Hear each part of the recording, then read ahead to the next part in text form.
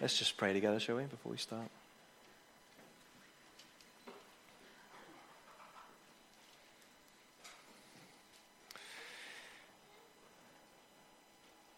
Father, we thank you that we can come into this place again on another Lord's Day, on another Sunday, and we're able to lift your praises, to think about all that you have done for us through your Son, Jesus, as he came as that ransom. He came as that man who would bear the sins of the world, our sin and our shame. And now as we come to the text, and as we come to the moment in this journey where your Son had this trial as he was mocked and scorned, we pray that this morning that we just will see Jesus in all his perfection and all of his majesty, and that we will fall greater and more deeply in love with him. So help us now by your Spirit, we pray. In Jesus' name, amen. Jesus left Gethsemane with Judas. Jesus left Gethsemane with the betrayer, bound, under arrest for crimes that he did not commit. In the middle of that night, or that Friday night,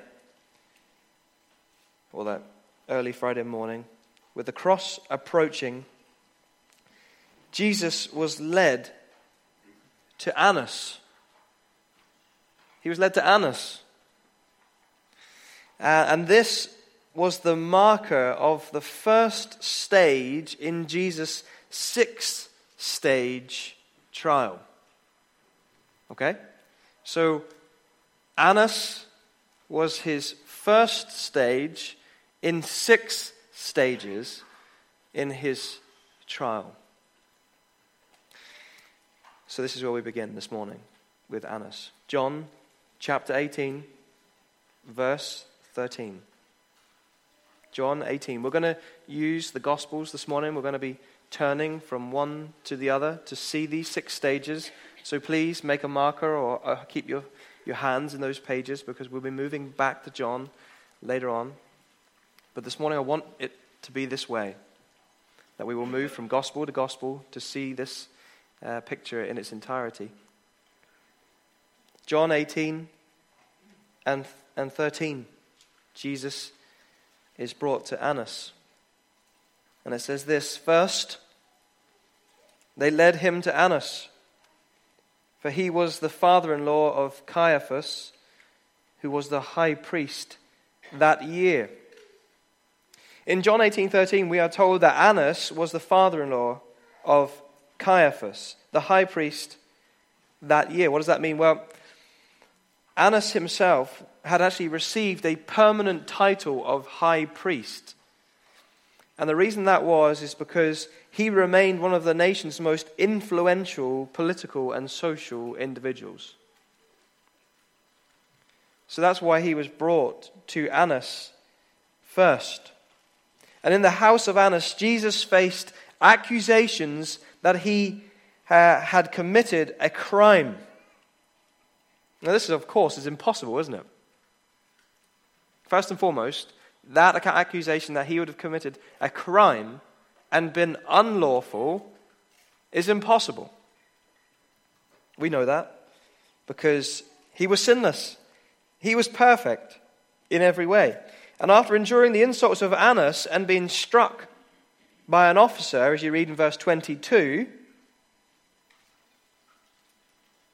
he was then sent bound again to Caiaphas. And here we reach stage 2. Stage 2. And we turn to Matthew 26. Matthew 26.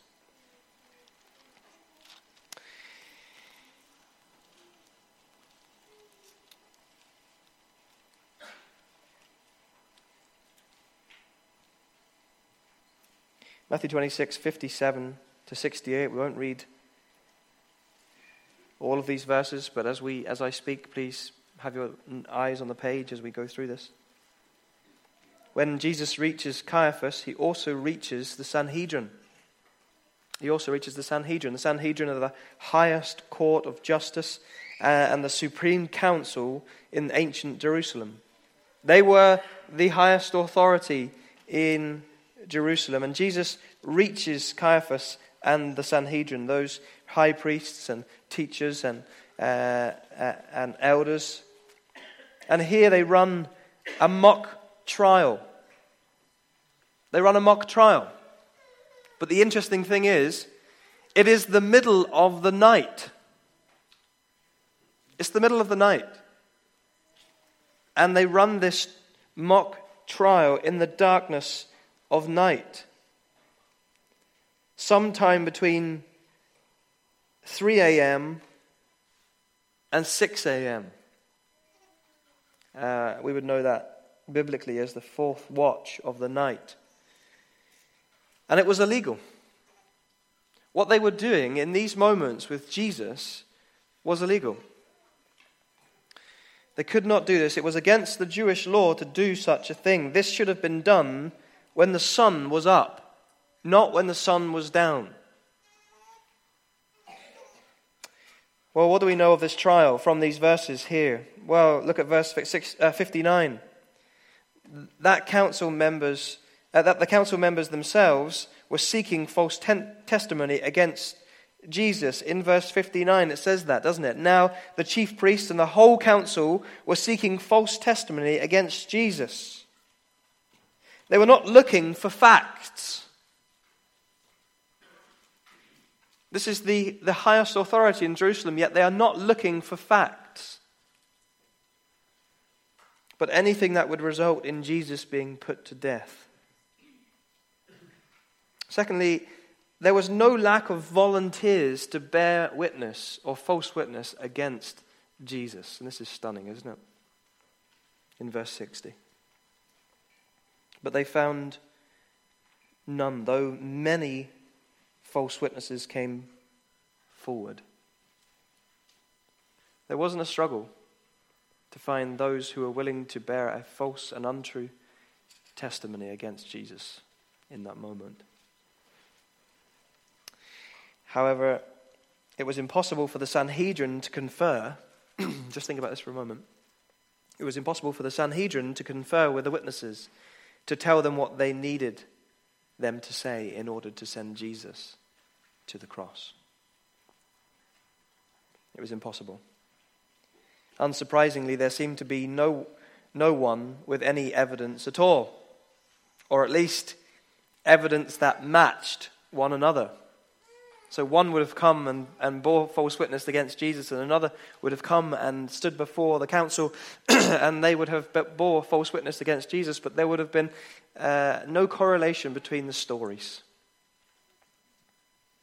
No real evidence that this man was due to be put to death. There was no standing for that judgment.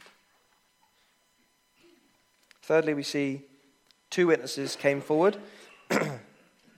We see that in those verses, and told the council what they had heard from Jesus.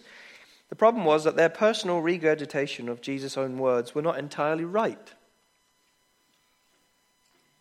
You can read it there in verse 61. They said, "This man said, I am able to destroy the temple of God and rebuild it in 3 days."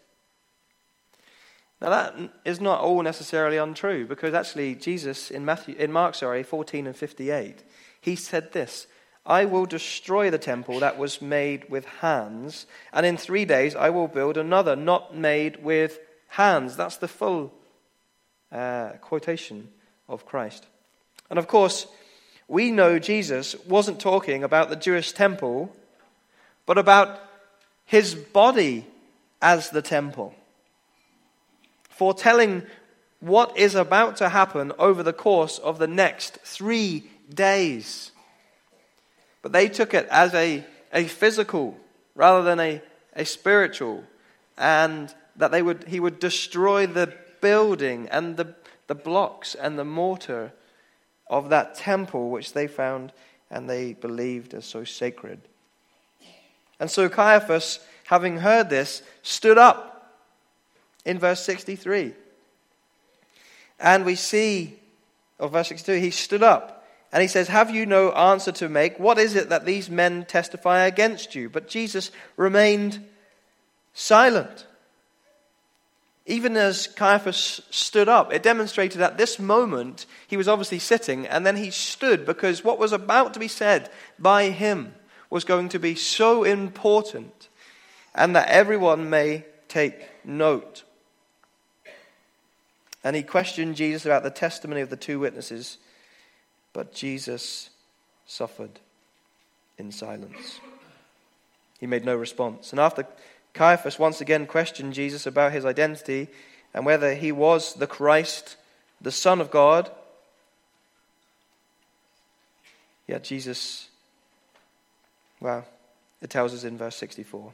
Let's read it together. Jesus said to him, "You have said so." You have said so. Jesus tells him he is who he says he is. Then the high priest, having torn his robes in anger and disgust, concludes with a judgment of blasphemy in verse 65. Then the high priest tore his robes and said, "He has uttered blasphemy. What further witnesses do we need? You have now heard his blasphemy. What is your judgment?" Then they answered, "He deserves death." And they spat in his face and struck him, and some slapped him, saying, "Prophesy to us, you Christ, who is it that struck you?" And all of this, in these moments as they run this mock trial in the darkness of night, illegally, unlawfully they run this trial. And they come to this judgment, this conclusion that this man who stood before them, the one they have been seeking, is worthy of death. That he is a blasphemer. And that this quotation from these two witnesses was enough, although false, to put Jesus to death, to send him to the cross. Well, let's just take a breather from that story for a moment, shall we? Put that to the back of your mind for a second, because woven in this storyline are two other stories, other accounts that are happening right at these moments as Jesus is being accused and condemned in the temple. And the first one is this, that Peter was about to deny, or was denying potentially, Jesus in these very moments. We don't have time to look at it in detail this morning, but this is where it would fit into the Passion Week narrative. Peter has followed Christ at a distance, so not to be noticed, but he has somehow, we don't know how, he has made it into the courtyard and now is sitting with a guard, almost outside of the room where Jesus is, where this, as we've just seen, is all happening in the middle of the night. He's sitting just outside. And it's an interesting phrase that is used here in verse 58. We see that he waited to see the end. He waited to see the end. He wanted to see what was to come of his friend and Lord, Jesus. But in those moments he was spotted and recognized as a follower of Jesus, and when questioned, he denies the Lord 3 independent times. And immediately after that, the rooster crowed, and Peter knows what he has done and leaves weeping bitterly. Well, the other story that's happening at this point, at this moment, is, of course, the death of Judas the betrayer. Having seen the outcome of the Sanhedrin and that Jesus is now condemned to the cross and going to be crucified in the next number of hours, he goes back to the temple to the chief priests, and with those 30 pieces of silver which he gained, that he wanted and he was greedy for, he now throws them back into the temple and tries to revoke and reverse all that he has done in the past, all that he has done in sending Jesus to be accused and now is sending him essentially to the cross. And he feels remorse. And I think that's as far as we can go, as far as how he felt. He felt remorse. And he goes out and hangs himself unsuccessfully. Acts 1:18 tells us that he fell headlong down to the ground below, disemboweling himself. And that was the end of Judas.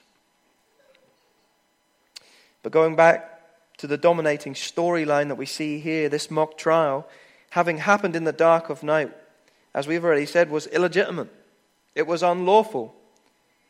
You see, there's another point here we must make as we go back and understand first century court law and the role of the Jewish court and the role of the Roman court, is this, that actually the Jewish courts did not have the power to sentence anybody to death. They did not have the power to do that. That was not up to them. That was purely the decision of the Roman Empire and its authorities and its court. And this helps us to see this great picture as we go through these 6 stages this morning. So the question that we must ask ourselves is, how are they going to legitimize and legalize what they did illegally in the middle of the night? Because what they did in the middle of the night, that mock trial, could not have been brought to the Roman Empire because they would have asked the questions. When did you reach this verdict? When did you run this trial? When? And all these kind of questions would come about. And if they knew that they had not done it in the day, when the sun was in the sky, then it would have been thrown out. Well, here we reach stage 3. Caiaphas again and the chief priests, round 2. Matthew 27, 1 and 2. Sometimes you just skip over these verses and you wonder, what are these 2 about? Maybe you don't even, or never have read these before. But here we have a very interesting moment. And just remember this, I had to wake myself up to this every time I read every stage. I'm thinking, Jesus is being dragged along to every stage of this. He was the subject of the matter. He was bound, beaten, spat on and slapped as he went along. And here at verse 1 and 2 of 27, we reach stage 3. It says this, when morning came, when the sun rose, very early in the morning, all the chief priests and the elders of the people took counsel against Jesus to put him to death. And they bound him and led him away and delivered him over to Pilate the governor. They ran another trial. Having done it as a mock-up in the middle of the night, now they run, I would assume, a smaller, shorter trial to legalize all that they had already decided in the middle of the night. Probably around 6 o'clock in the morning, they met, Caiaphas and all of the elders and the witnesses, for this rerun of a trial. And having done this, they bound Jesus again and led him away and delivered him over to Pilate the governor in verse 2. And now it's in the hands of Pilate the governor. It has entered the Gentile Roman world and its powers. And so we reach stage 4 of Jesus' trial with Pilate. And now turn back to John 18, because this is where we see this stage 4. John 18, 28 and 32.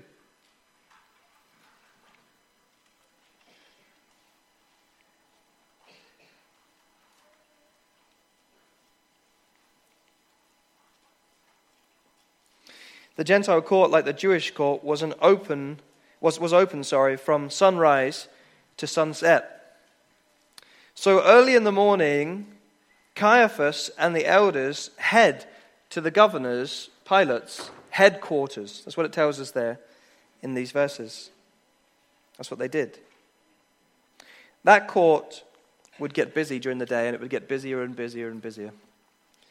So, as it tells us, they arrive early in the morning, verse 28.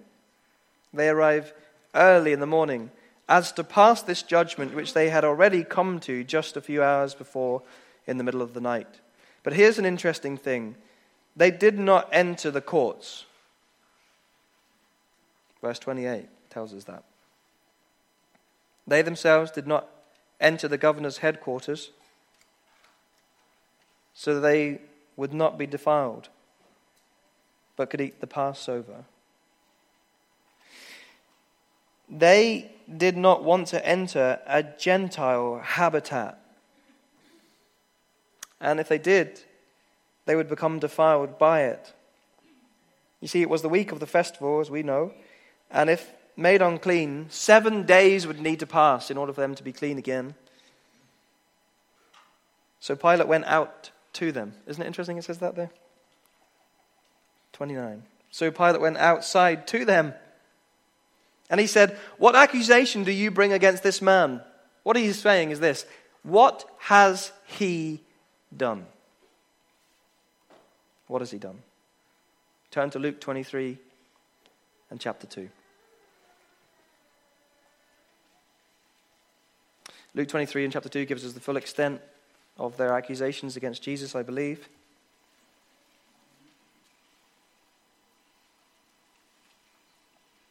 Luke 23 and 2. Luke chapter 23 and verse 2.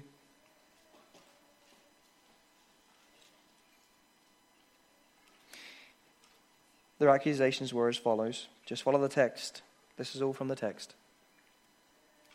He is misleading the nation. Number one. It's funny how their accusations have grown and changed and been added to over the last hours. Secondly, he forbids the worship of Caesar. Thirdly, he says he is the Christ, a king. And in verse 5, he stirs up the people, teaching throughout Judea, from Galilee even to this place. And Pilate's response is this: I find no guilt in this man. I find no guilt in this man. Pilate was a judge for a reason. He was a judge for a reason. He had been a judge for over a decade, and he knew that this man, Jesus, was innocent. But he realizes that this Jesus was not under his jurisdiction. And this is a very important part as we see this here. He is not under his jurisdiction, verses 6 and verse 7. And at this moment, we reach our fifth stage as Jesus now is brought to Herod. In Luke 23, 8 to 16. Those next verses. And Herod just happened to be in Jerusalem at that time and was glad that he got to meet Jesus. This is quite a turn, isn't it? Herod was sort of looking forward to seeing this Jesus. And the reason that he was looking forward to seeing Jesus is written for us here in verse 8. He tells us that he long desired to see him because he had heard about him and he had hoped to see some sign done by him. He wanted to see a miracle. He didn't want to send him to the cross at that moment. What he desired above all things was that this Jesus who he had heard about, and now he was in Jerusalem and knowing Jesus would be there, he actually just wanted to see Jesus do a miracle. Herod questioned Jesus at length, but Jesus gave no answer. All the while, the chief priests and the scribes and passionately abused and accused Jesus. Herod and his soldiers treated him as though he was a worthless person, and they mocked him. They did this by arraying him, as it says there, in splendid clothing, dressing and mocking him as a king he claimed to be, and in those clothes, in that splendid clothing, sent him back to Pilate. And Luke, with an extra detail which he regularly gives, says that that day was the day that Pilate and Herod became friends. Isn't that a funny thing to say right in the middle of this? One of the ugliest and immoral situations that we see in the New Testament. Yet in that moment, Pilate and Herod became friends after years of having enmity between each other. They became friends over this. And so we reach the final stage, stage 6. Stage 6. And we go back to Pilate in Matthew 27, 15 to 31. And this is where we really finish this morning. Matthew 27, 15 to 31. And I would encourage you to go home and read these accounts for yourselves, word for word, in detail, and build that picture in your mind. It was a custom that the governor would release one prisoner to the people during the feast. That was the custom. An unusual one, but that was it. Pilate, having this responsibility as his own, and knowing that Jesus could be accused of nothing, interestingly decides that he would choose the worst prisoner and criminal in order to try and divert the cries of the crowd from Jesus. This would be his best opportunity to try and change the people's mind.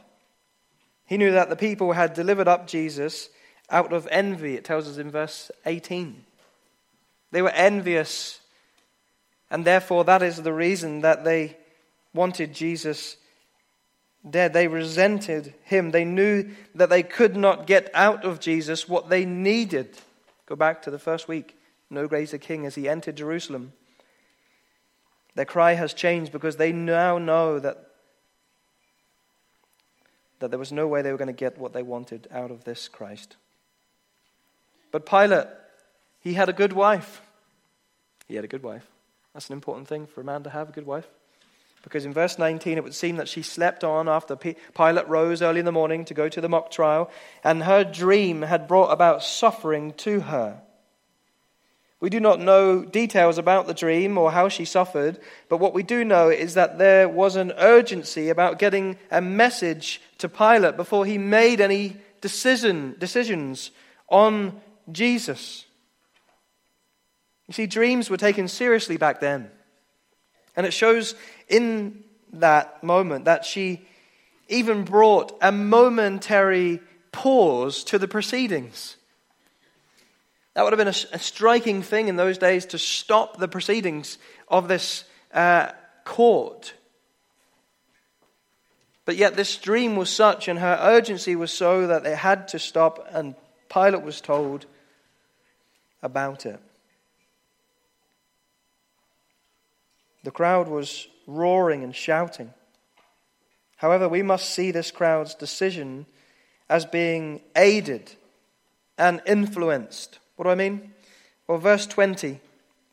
Look at verse 20, and we should not be surprised when we read this about what is happening, because it says this: Now the chief priests and the elders persuaded the crowd to ask for Barabbas and destroy Jesus. Here they are yet again. Those who were doing the mock trial in the middle of the night, those who were pursuing Jesus for many days, trying to find a way to accuse him and send him to death, they now stand in the middle of this great multitude and crowd, persuading them somehow, whether their cries were being echoed through that crowd, or whether they were shouting in the ears of them who they stood next to, trying to persuade the multitude that they should free Barabbas rather than Jesus and send Jesus to his death. Well, we know well that the decision of the crowd was to release Barabbas.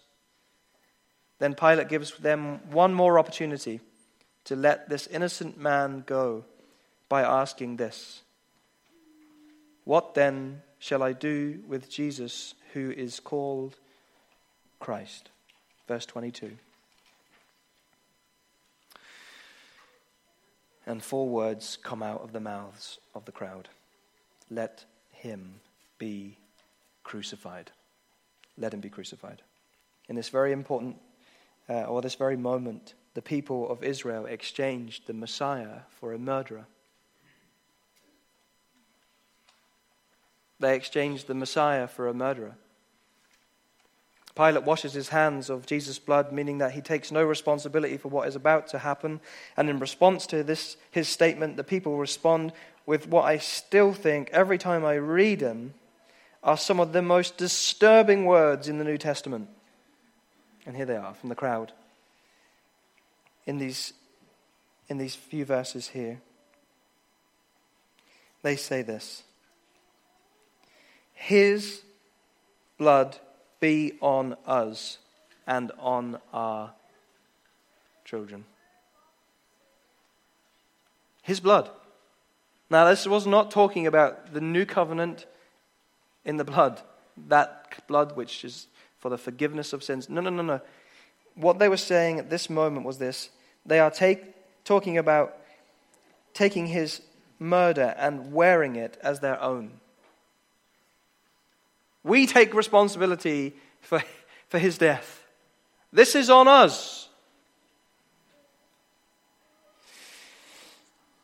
And just here I want to show us what we have just seen. Just want to pause for this one moment and just see what we have just seen in the entirety of what we've looked at in the last 30 minutes. And this is why my title this morning of this sermon was called No Greater Perfection. This is why the word perfection was in it. Because in view of this, this morning we see the unjust, the unrighteous, the unlawful, prideful, selfish nature of 4 characters: Annas, Caiaphas, Herod, and Pilate. The enormity of their sin sits as the backdrop. Well, the backdrop to what? Well, here it is this morning. I think this is what the gospel writers are trying to tell us here this morning. As we read these verses and as we just follow the narrative like we have done this morning, this is what I think we see is this. Is that the backdrop of sin of these 4 characters and the chief priests and the elders also, we see standing right in the front of all of this in all majesty and glory is Jesus' perfection. His perfection. His purity, his majesty, his humility and glory and beauty. Their sinfulness and wickedness only magnified Christ's sinlessness and perfection. That is what we see.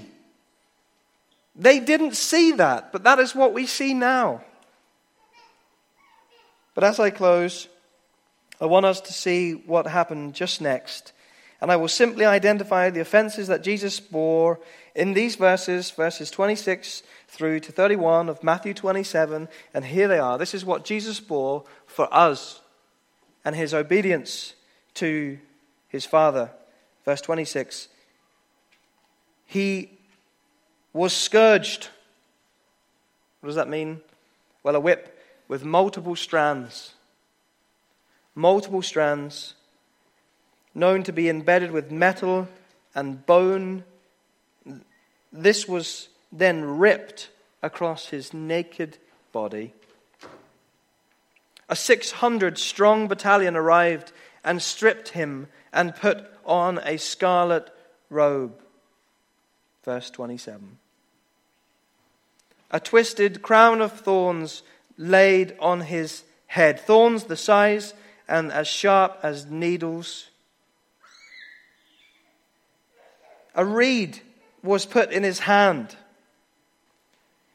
He was mocked as a king by the battalion, by those potential 600 men who stood there. They knelt before him and they said, "Hail, King of the Jews!" They spit on him, taking the reed from his hand, probably making him fall on the ground.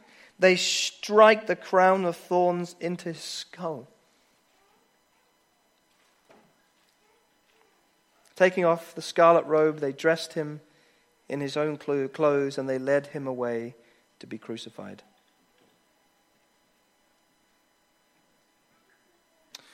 This Friday coming, we meet together on Good Friday for a service as we give thanks for all that Christ has done for us through his work of salvation. And this morning, and maybe all the previous Easter sermons in this series have shown us what the gospel writers are showing us here, that in Jesus there was no fault, just perfection. But maybe from these last few verses showing the pain and the mocking he bore through his trial, and thinking back to the garden that we looked at last Sunday morning, we could have called this section, this last section, verse 26 through 31, we could have called it this: no greater obedience. No greater obedience. Obedient to death. Even death on a cross. Let's pray.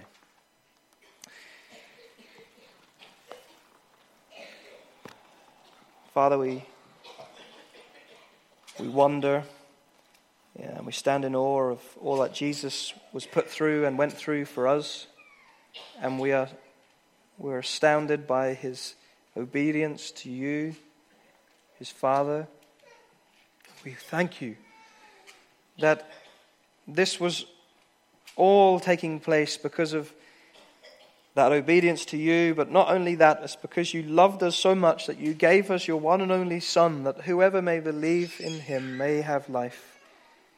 That they wouldn't perish, but they would know you from this day on and have eternity with you. And we thank you for all that you have done in sending your Son. Bless us as we sing praises to you now.